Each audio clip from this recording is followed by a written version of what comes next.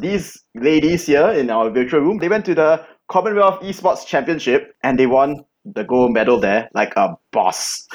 The views, information, and opinions expressed in this podcast and this YouTube channel are solely the views of the individuals involved.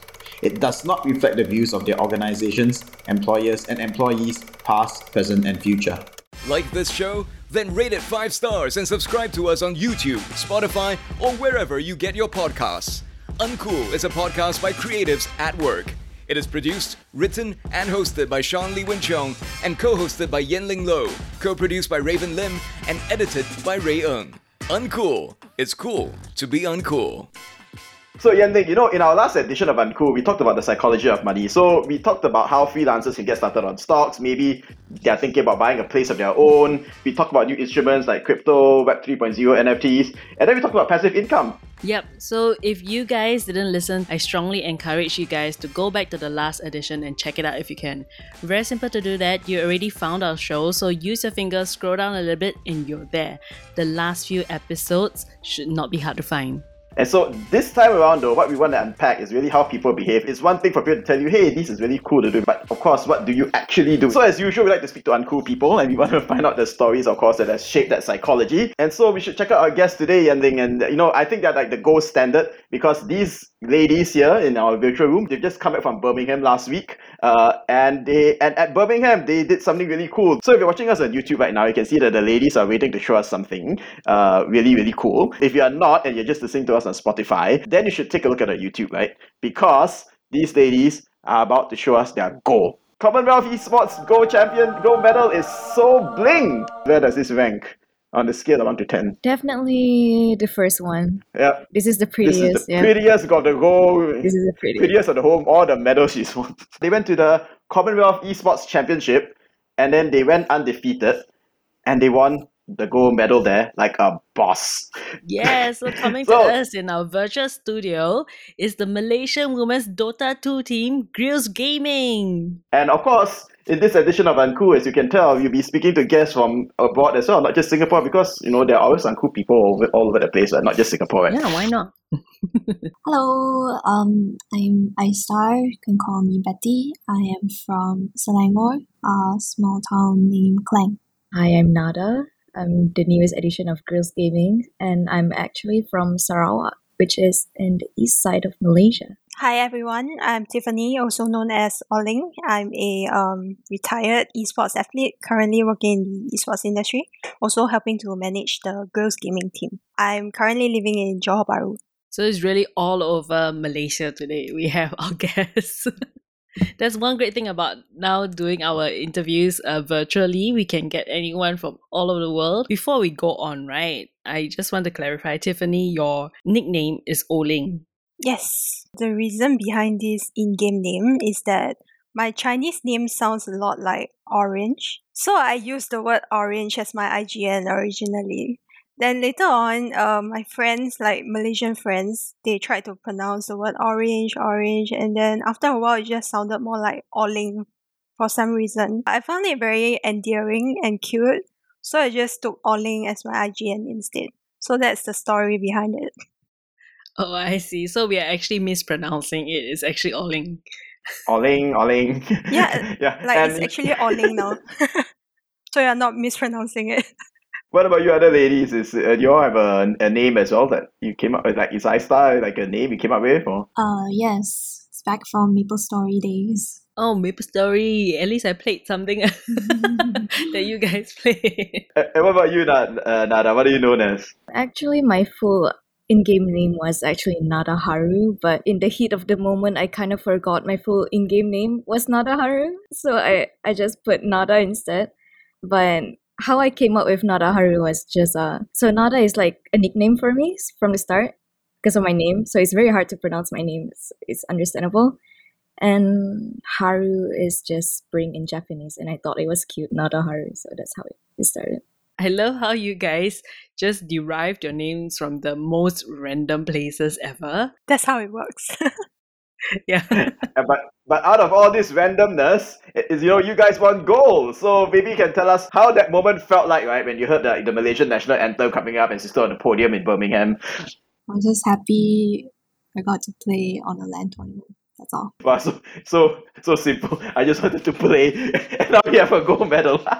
Is it one thing off your bucket list at least? I just happened to play, then I happened to win the goal. It's pretty cool.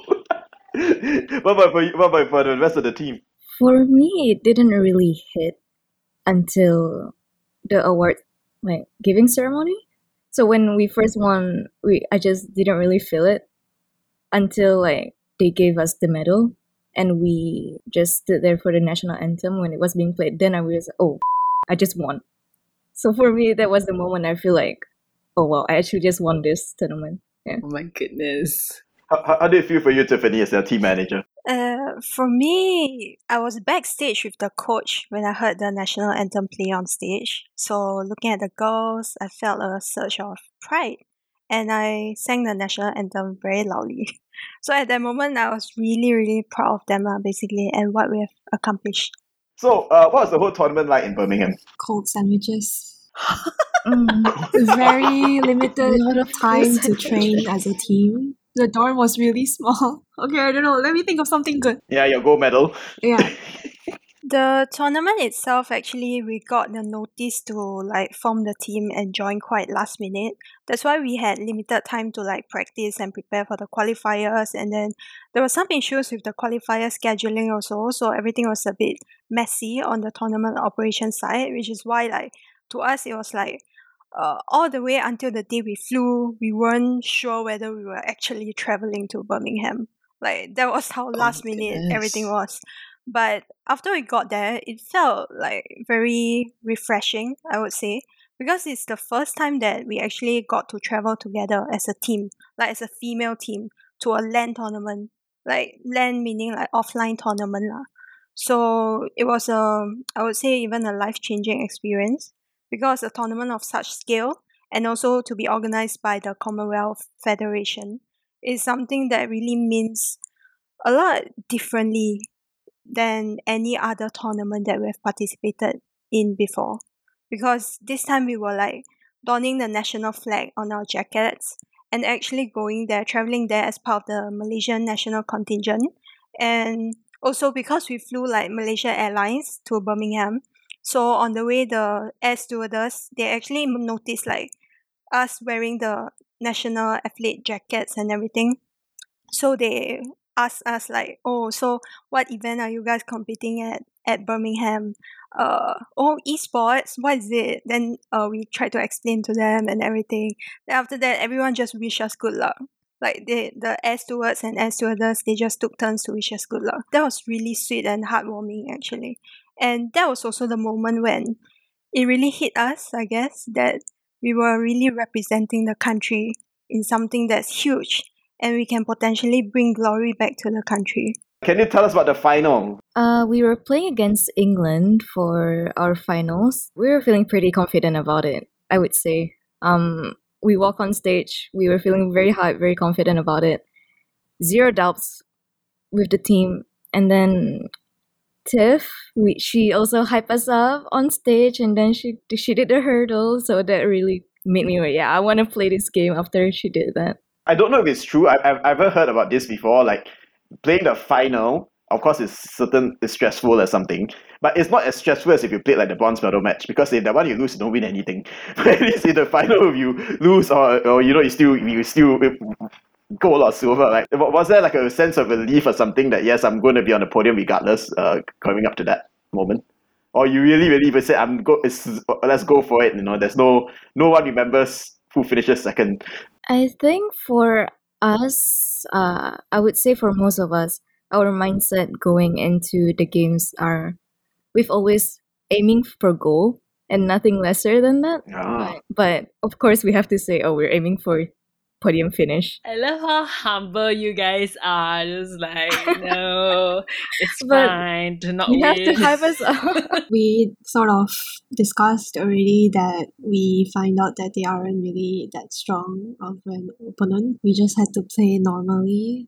And for me, since I'm playing the carry role, I just had a NASA space to farm the entire game. So it was pretty much secured. Very interesting. I play my normal game, I win a gold medal. I don't want to know what happens if you play an abnormal game.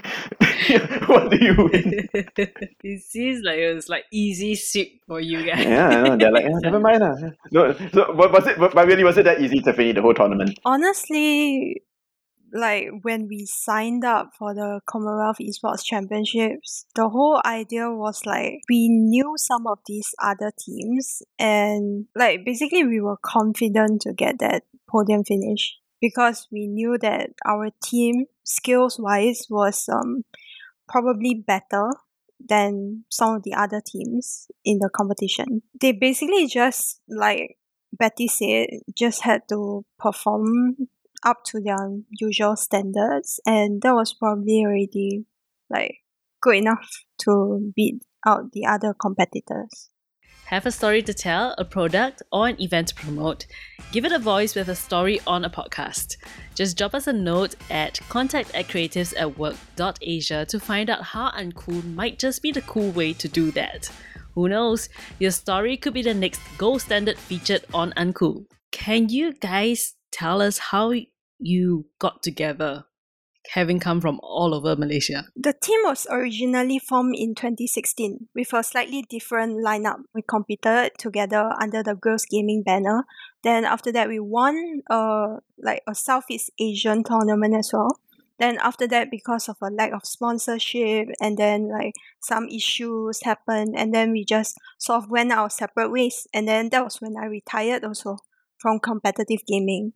Then some of the team members, they continued competing, but in mixed nationality teams. Some of them joined Singaporean teams, some of them team up with like Filipino players and all that. That went on for several years until early this year, I learned about the Commonwealth Championships, and then basically the Malaysian National Federation, they were asking us to like put together the strongest team, the strongest female Dota 2 team in Malaysia to represent the country in this tournament. So then that's when I gathered up all my old teammates, and then I asked them like, hey, there's this opportunity to represent the country, to play in the Commonwealth Championships. Are you guys up for it? And then that's how this team was like reformed again this year. Right. Wow. So it sounds like you've had many discouraging moments along the way up to this point. I think esports is not a very conventional career choice in the first place, right? It's not something that a lot of people do. You can't really run away from, comments, just people discouraging you and just undermining your skills just because you're a female. I find it normal to get lots of hate. Probably the past few years, I let it affect me a lot.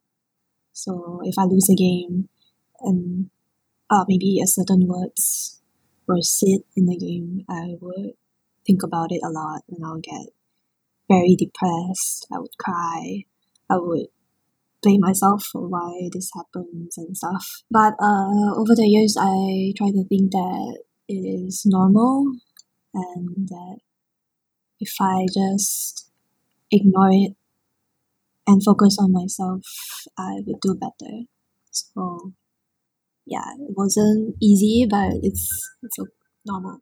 So what's like the worst thing they've ever said to you about your team, Tiffany? For example, they would say like, oh, this girl probably she slept with someone to get to where she is today. And I tend to block these comments out of my mind because I try not to like keep them in my mind all the time, because if you do that, it can really affect you. This is the sort of like toxic gatekeeping mentality that I would say makes it much harder for women to even stay in the esports industry. And that's an example of the sort of tactics used by people to demean women in the industry and like maybe undermine their merits or contribution. And it's quite common, unfortunately. The next time someone tries to say something negative about you, your team, right? You just take a gold medal and go, I've got a gold medal, you go on, Anna. Well, you, I got a gold medal.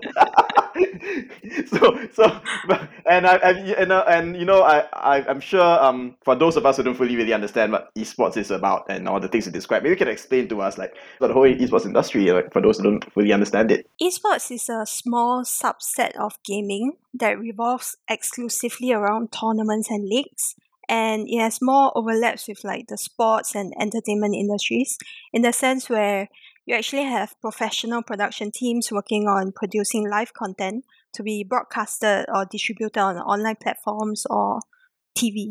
And then you have the offline events team running the physical event at the venue for the on-ground audience, like your NBA or Premier League games. So just like in sports, the whole ecosystem in esports is built around these events. You have your offline events crew, technicians, planners, marketers to put the event itself together. And then you have your online broadcasting crew who work behind the scenes to produce the live feed.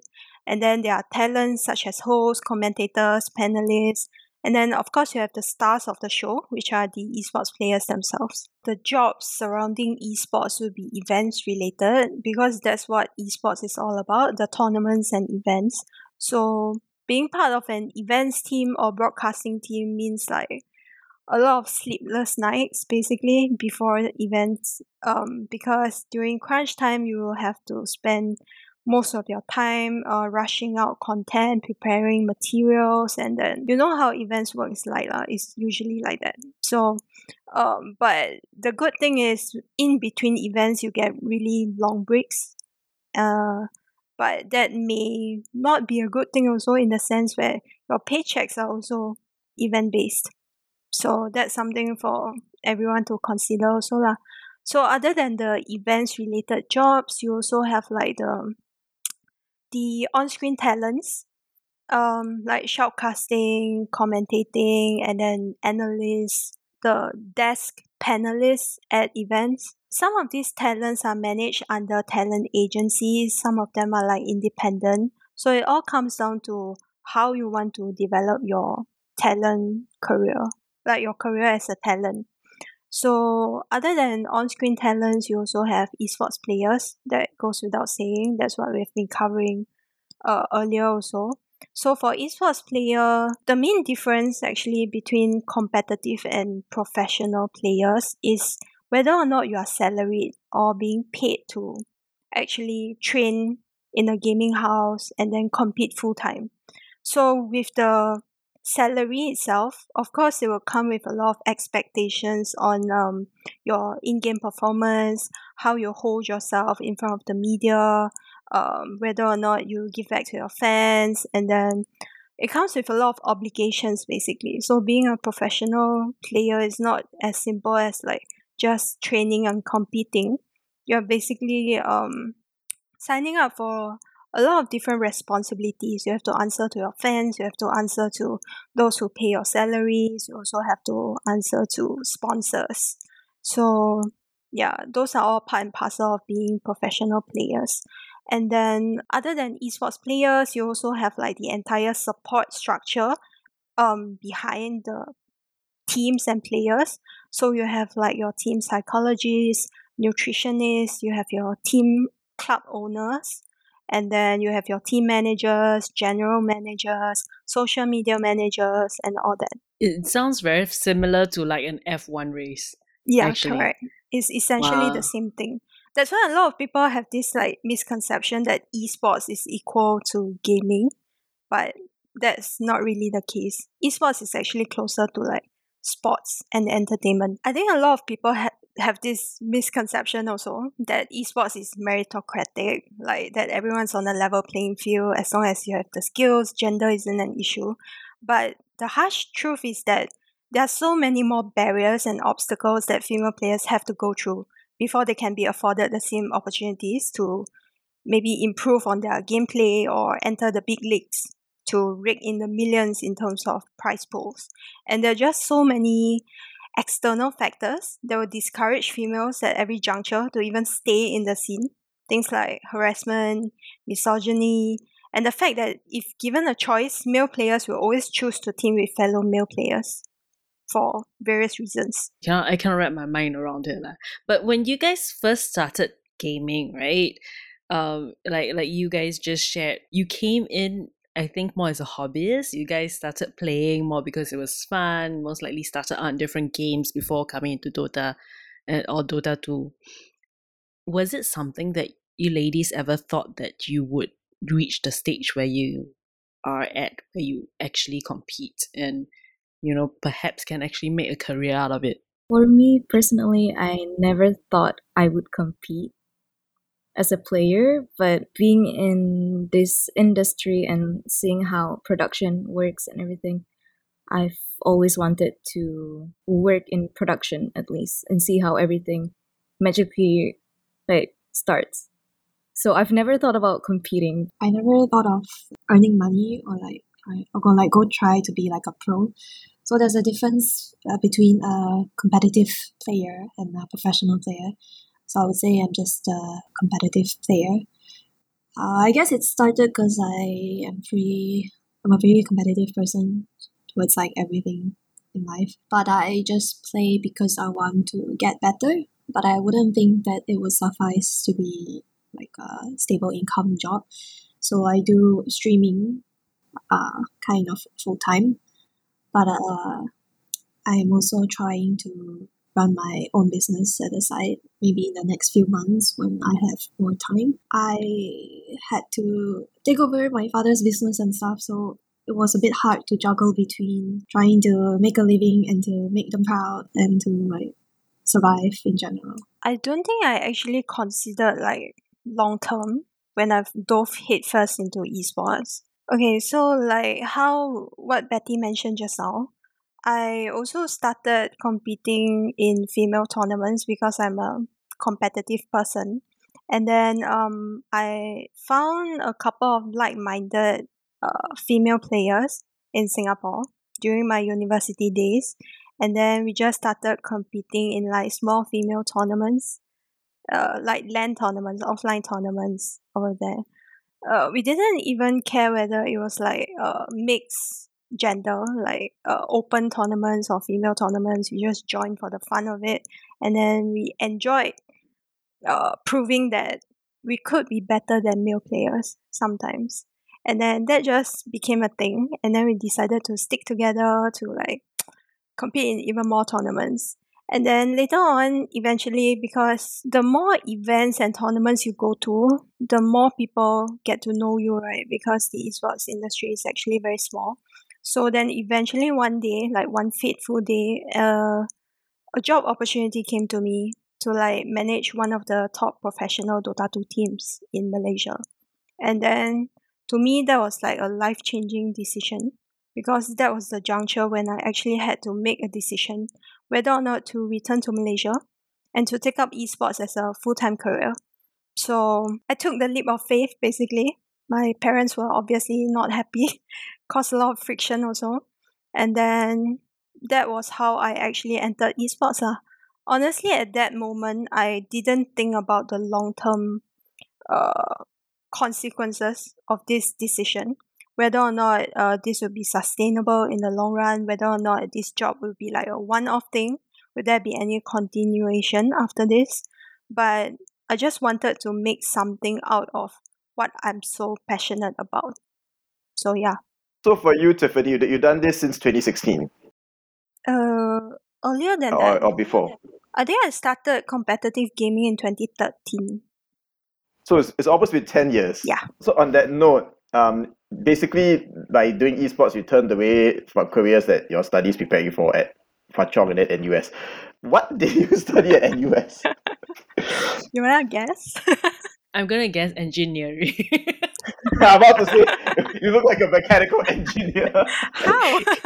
No. No. It wasn't anything science related. I'll just share with you all. I studied political science. What? Yep. Well,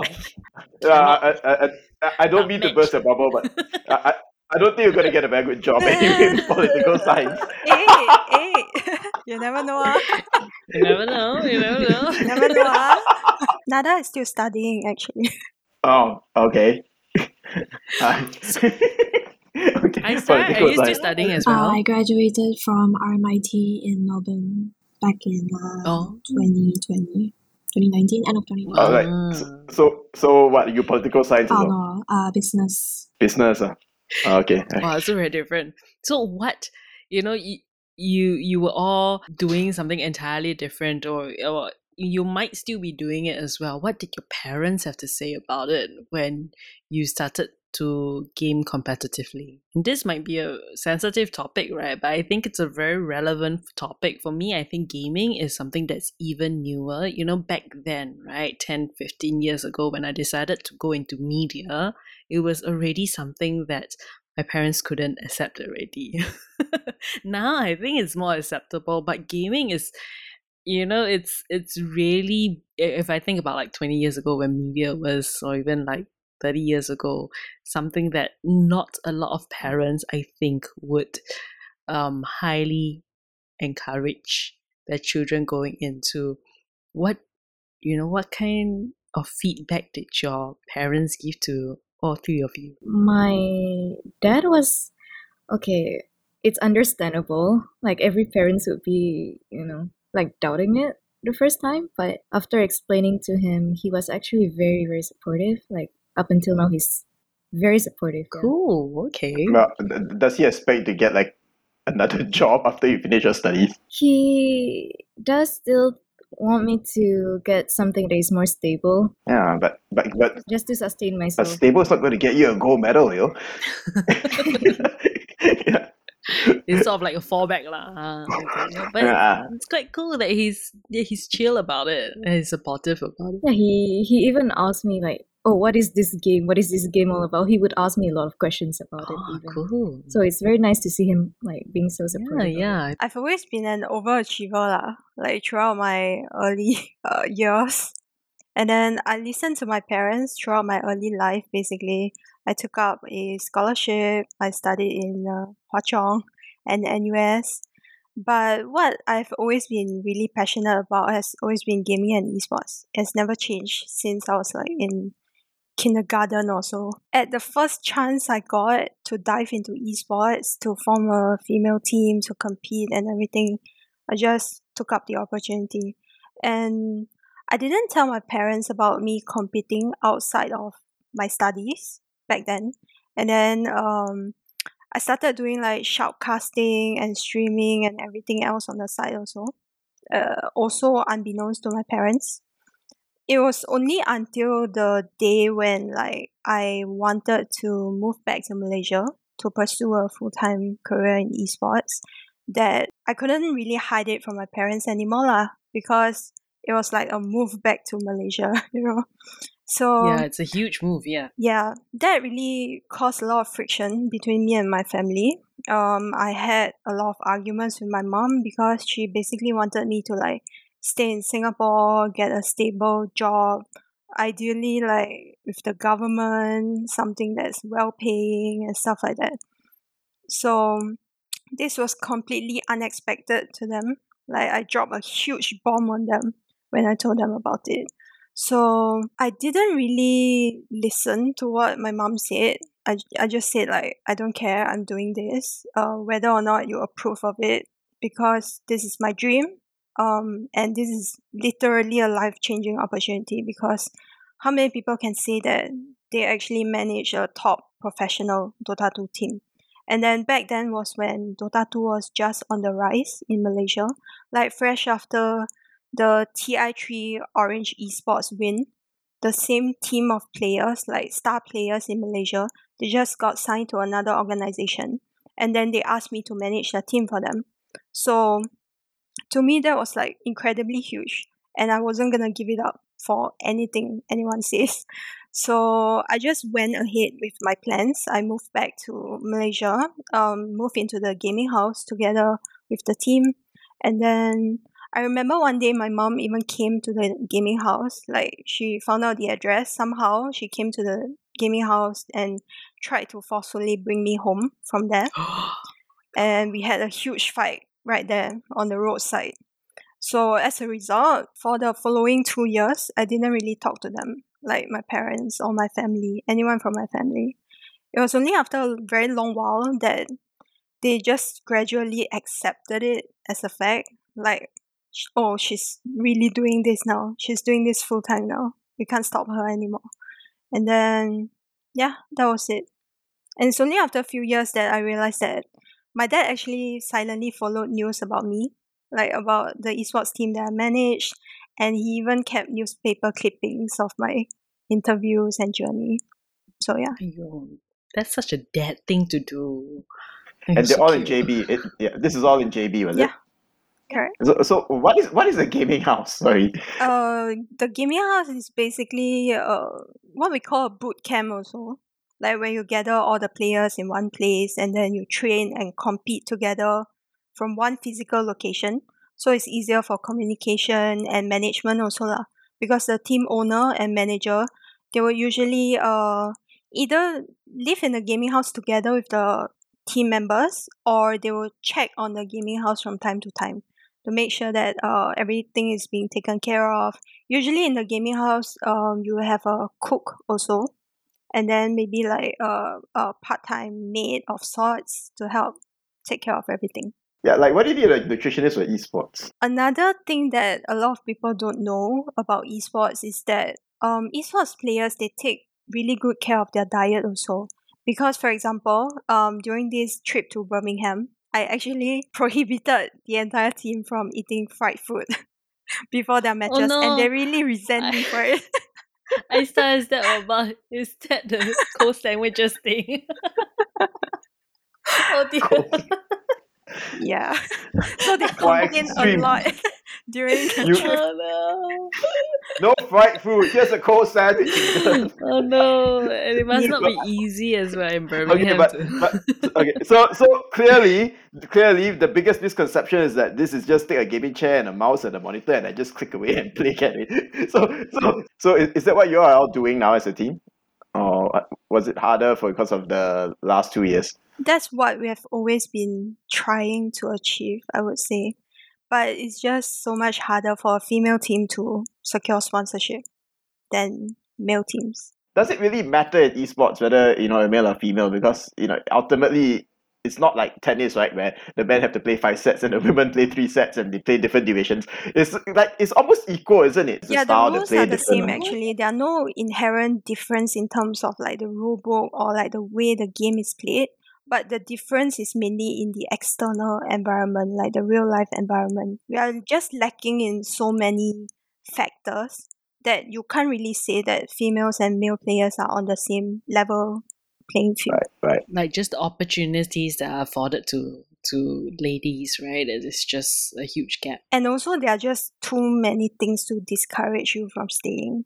Like I've seen so many talented female players leave the scene because of various reasons. Like that is entirely unrelated to their skills or gameplay. You ladies are setting that standard for females in the gaming industry. How do you feel about that? It's not just about being good at gaming. You're representing the female race over here, right? Do you feel that pressure? I would say that the topic of gender hasn't actually come into the picture yet. While we are competing in women's events, because it's a relatively safe space, I would say, for us to compete amongst one another and then to find out where we stand amongst other female players. So it's only when we join like open tournaments with male teams, that's when we will feel the pressure about, like we will feel very aware about our gender and stuff like that. But you can still beat the teams anyway, doesn't it? Some, I guess. Just that working together as a team is an entirely different thing altogether. Of course. Yeah, so you can have like male players who may not have like as high individual skills, but they can play super well together as a team. So that's a possibility also.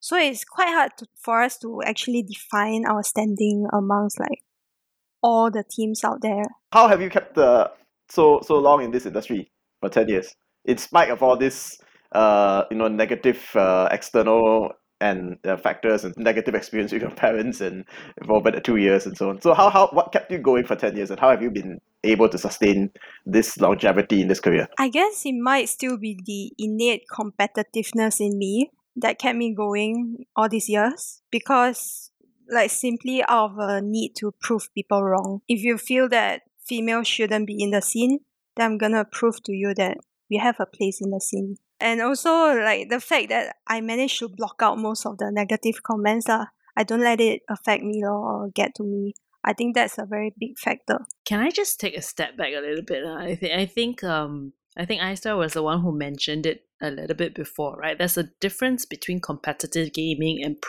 gaming. Can any one of you explain what the difference is? Because to me, I always thought it was the same thing. Competitive and pro gaming. Is there a very distinct difference? I guess like professional means like you play it at a professional level. So like you are considered very good. You have recognition. You have a salary. You have a team. You have a team house. You join a lot of competitions, like really big ones, like major, minors, and even TI if they are good enough. Competitive players are just like people that are competitive. I was just imagining. You say I'm very competitive and everything. I thought like what, like compete who can finish this tub of ice cream the quickest. something really everything under the sun. I find myself being rather competitive as well, actually. Like, but I have to tame it down when I start to realize, because it's quite a toxic to myself. Like, that's for me, right? Like, I tend to compare myself with others quite a lot. It's great when you're at the top of the game, but when you're not, that's where it becomes very, very demoralizing. Yeah, so I can totally understand that. I just wanted to know, because iStar said she's competitive. Oling said she's competitive. Nada, do you also have that same drive? I'm just wondering whether it's the same one. Yes. It's not just with games. I've competed in track when I was in primary school and secondary school as well. I've competed in taekwondo, even cooking competitions when I was in secondary school. So I'm always, if there's like a competition, I'm like, yeah, I want to join this. So do you always win?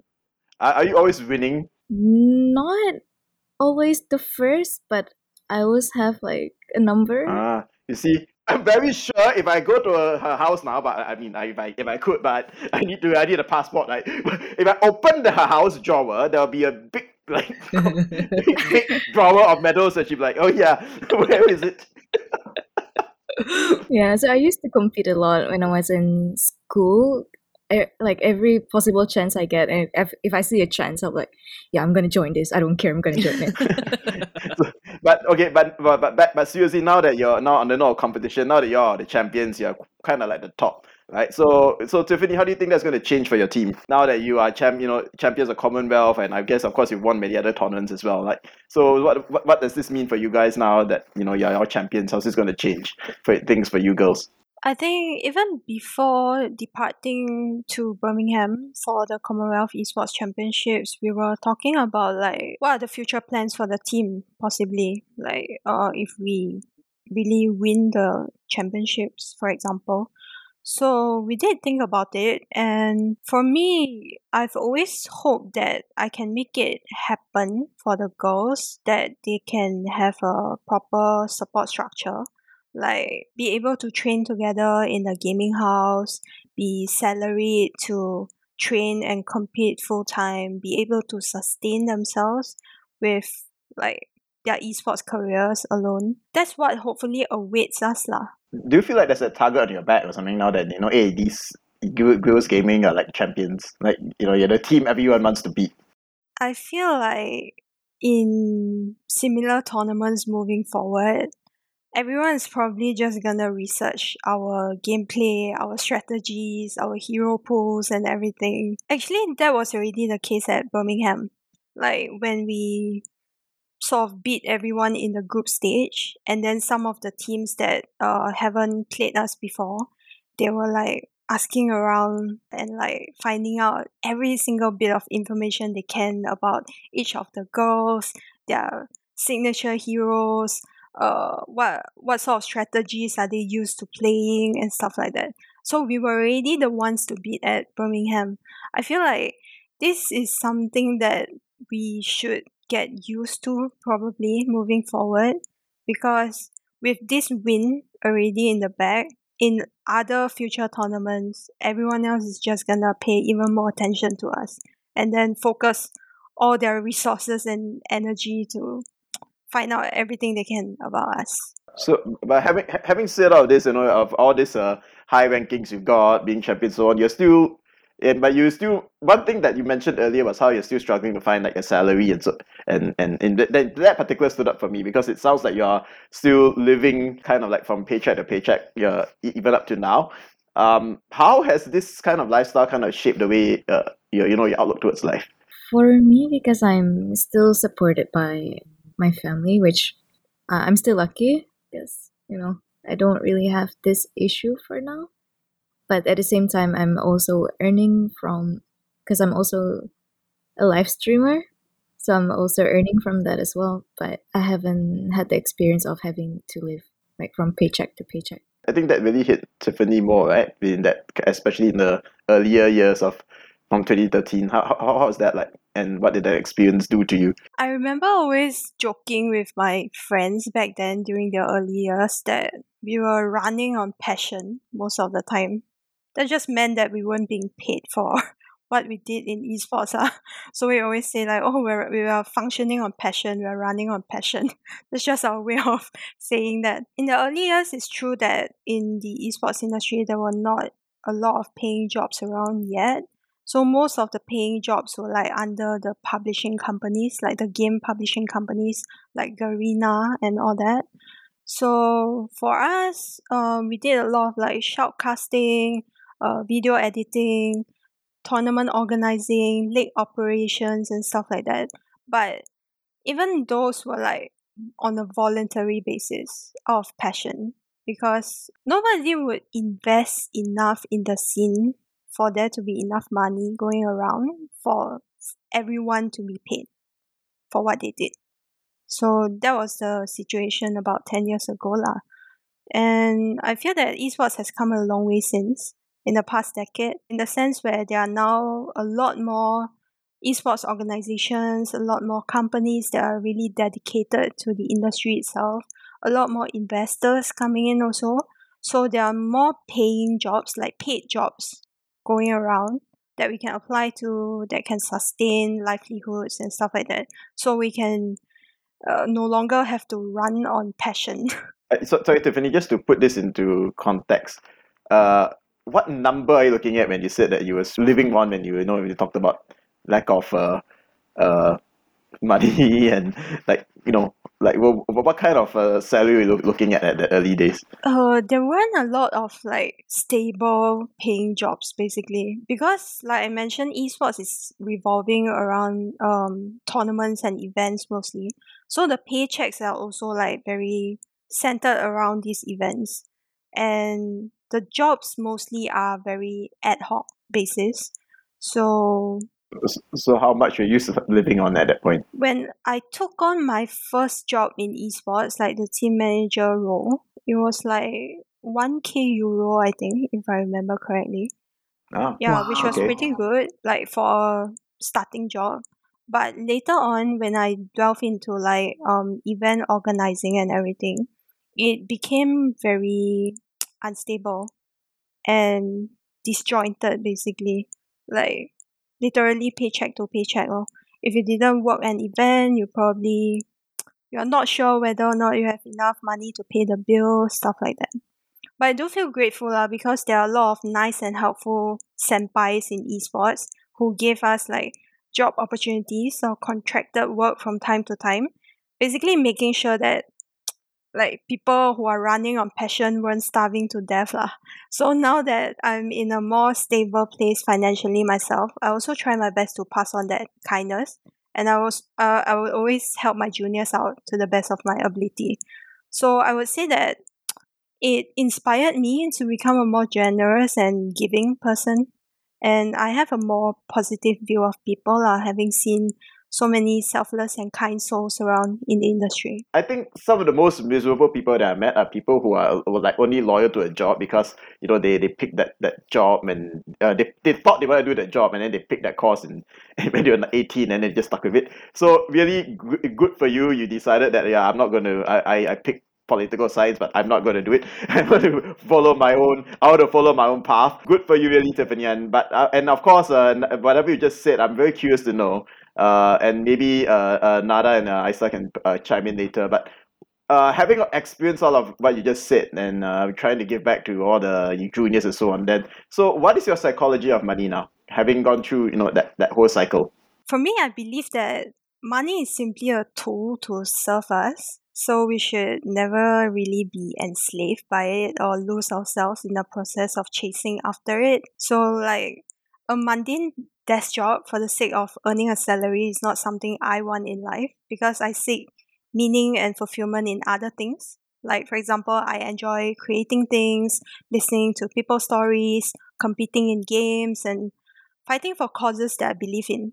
So to me, it's quite simple. Money has always just been a means to make sure that I can keep on doing all these things that I love. For me, at this stage of life, because I'm still like quite privileged, getting supported by my family still. So growing up, I've always been taught that, black swans will always occur no matter how ignorant you are of them. So my mom would always prepare me, and she would always tell me, and that's how I learned how to save since I was little, basically, because it has always been ingrained in my head since I was little. So it has never changed. Before I graduated, like on my final year, I had like a small break. So usually you have a few, one month or 2 months break before your next semester. So I usually come back to Malaysia from Melbourne. Between this time, my dad told me to try to work at his company to sort of have a grasp of how working would feel like, because he expects me to take over the company once I graduated. Because And what was the company? What is the company doing? he is a packaging company. It's a packaging company. Has a few companies, but mainly 2. So he wanted me to take like the smaller one, so that I would be the boss someday. But at first I didn't want it, so I told my brother to take it. So I have an older sister. She's working in Singapore, but she has zero interest in taking over the business. So my dad looked to me because I'm like the second elder one, but I didn't want to, so I pushed it to my younger brother.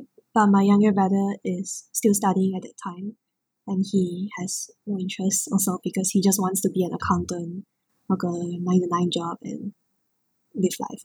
I told my dad that I do not want to do it. I did it for a while, but I realized that it's not my thing. So he was really, really, really disappointed, because he kept saying that you can't be playing computer for the rest of your life, and you need to start thinking of something that would give you a passive income all the way until you are 30 to 40 years old. Because to my dad, having a business, I just have to work hard the first few years, and once I delegate everything to everyone, I'll be able to just lay back and get passive income.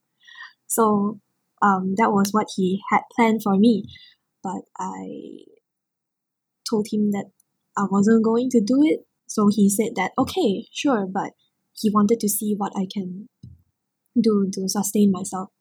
So for me, it was streaming. I started like maybe 2 years ago, but like everyone else, when you first started is usually not the best. So when I first got my first like paycheck, I immediately like sent to my family's WhatsApp group and like told my parents like, oh, see, I'm making like money right now. And then once they saw that I'm making money, they just like stopped asking me my future plans. But occasionally they still like ask me to sit down and will ask like, what are your plans 20 years later? Then they always say like, you can't be playing this for 20 years. And so I told them that, don't worry, I have a backup plan. So which is to start another business. But so that's why I'm not like doing any business right now. The next time you sit down and be like, hey, I got gold medal, you go on. Your gold medal is your trump card now. That's going to be a trump card. I'm actually good at this, I'm actually good at this. Yeah.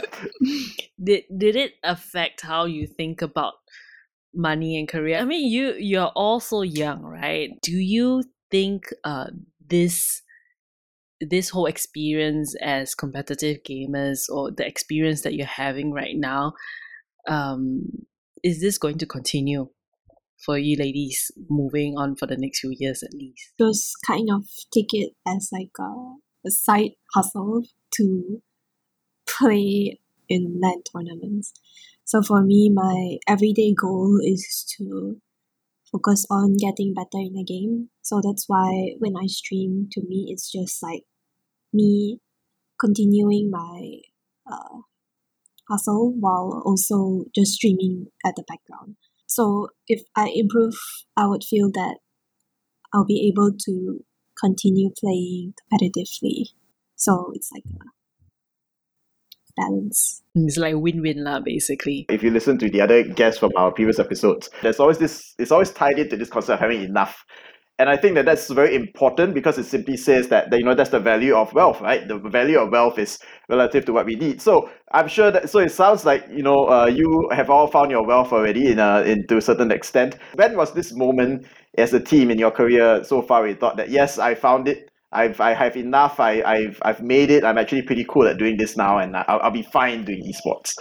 I've made it and I'm pretty cool at doing this. I guess for me, that moment of realization was probably a few months into my job at Battle Arena, which was like in 2018. Because this was an esports job, it required all sorts of esports knowledge that I've learned and accumulated over the years in the industry, like event organizing, team management, marketing, PR, talent management, and so on.